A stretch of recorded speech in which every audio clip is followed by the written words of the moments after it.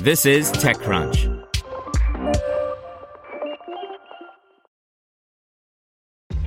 This episode is brought to you by ShipStation. You know, some things take a lot of work, like sending little robots to far-off distant planets. And just as that's challenging, so too is running a successful e-commerce business, especially when there's so much to do. So I want to introduce you all to ShipStation. Now, I love using ShipStation because of its easy-to-use dashboard, which makes managing orders and printing labels a breeze and super smooth. Oh, and the customer service is just out of this world. It's exactly what you need to help grow your business. Sign up for your free 60-day trial at shipstation.com/technews. That's shipstation.com/technews. Presented by the Salvation Army. In a year with fewer red kettles, help rescue Christmas for the most vulnerable. To give, ask your smart speaker to make a donation to the Salvation Army or donate at salvationarmyusa.org. Challenger Bank Starling is out raising a new £200 million funding round. By Steve O'Hear.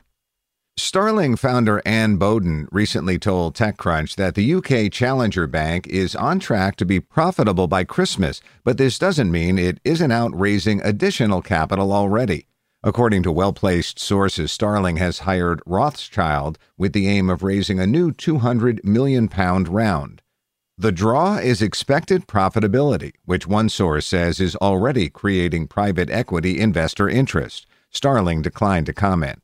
Having raised £363 million to date, including a £100 million state aid grant, Starling now boasts 1.9 million customers. Since launching business banking in March 2018 and subsequently taking part in the UK government's bounce back scheme for struggling businesses hit by the pandemic, this also now includes more than 280,000 business accounts for sole traders and small to medium-sized businesses.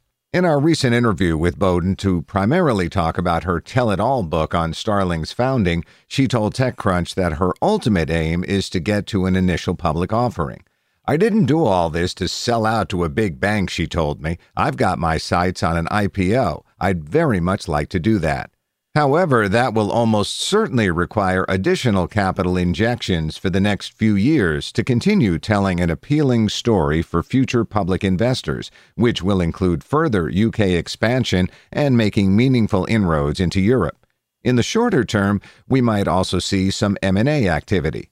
Speaking at the Lendit FinTech Europe 2020 virtual conference in October, Boden said that Starling is continuing to expand the SME side of its business, and SME loans now make up the largest segment of its overall book, approaching £1.5 billion of lending.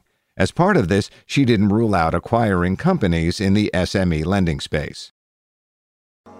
To hear everything you need to know about the week's top stories in tech from the people who wrote them, check out the TechCrunch podcast, hosted by me, TechCrunch managing editor Daryl Etherington. Each week we go in-depth on 2 or 3 of the week's top stories from in and around the startup ecosystem, and I'll be joined by the TechCrunch experts who covered them. They tell us why the news is so important and what they think matters most to you, our listeners, whether you're just interested in tech or that's where you make your living. New episodes drop every Saturday morning, so be sure to subscribe to the TechCrunch podcast wherever you listen to podcasts.